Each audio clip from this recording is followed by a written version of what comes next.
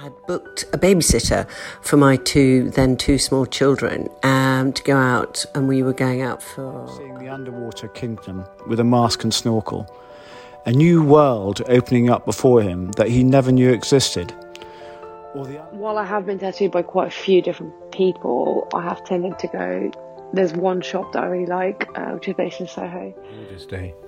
The bright blue skies revealing rows of gleaming blue-white mountains beyond the rolling green hills and farmhouses in front of us.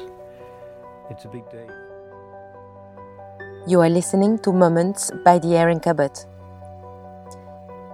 Because the pace of life is fast, because in the mad rush of our days we sometimes forget to stop and take stock, to savor the instant and wonder.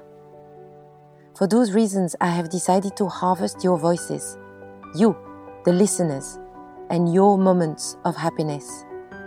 Contentment, pleasure, pure joy, sometimes even elation, but often just simple comfort.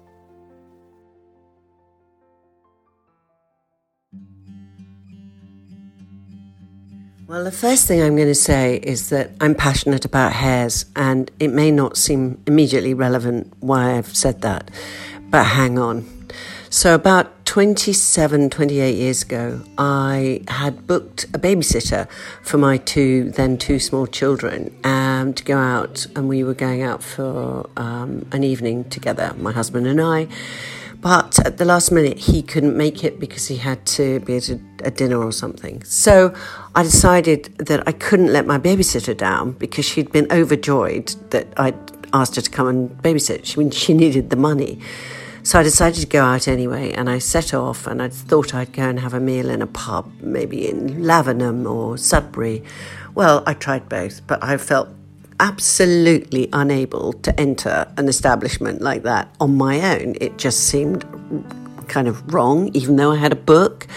I felt disempowered and very conspicuous. So I drove from Lavenham to Sudbury, thought, I know, I'll go and I'll have a Chinese. I don't even like Chinese food.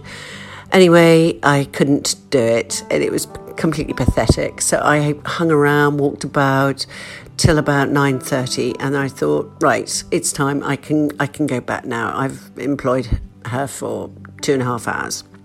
That's fine. Why I didn't just pay her, I do not know. Anyway, I was driving back to our village, and I passed a girl hitchhiking. Now, very shortly before, I'd seen a broken down car, so I put two and two together.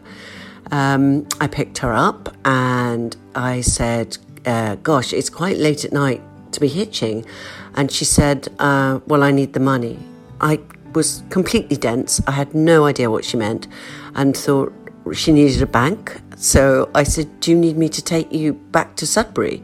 I can take you to a bank. And she looked bewildered. I then slowly realised, I had very short hair at the time, that she'd thought I was a bloke, and she was basically a working girl on the road needing some money. She was confused by my absolute thickness, and anyway, I put her out at a convenient place, drove home feeling utterly deflated. What was I doing? And as I turned into our house, which has got a bit of a drive, I saw sitting on the drive, which has never happened before or since, the most magnificent hair. That was the moment of pure joy and utter happiness, and I've never forgotten it, and it sort of rescued what had been a dire evening. Kind of massaged my soul just when I needed it.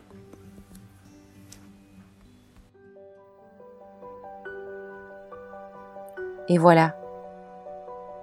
I hope you have enjoyed this moment in the Erin Cabot. If you want to share your moment with us all, listen to the very first episode called Share a Moment. Please rate and review the podcast on your podcast app and share it with someone who needs a little happiness in their life right now. Have a good week, and until we share another moment in the Erin Cabot, goodbye.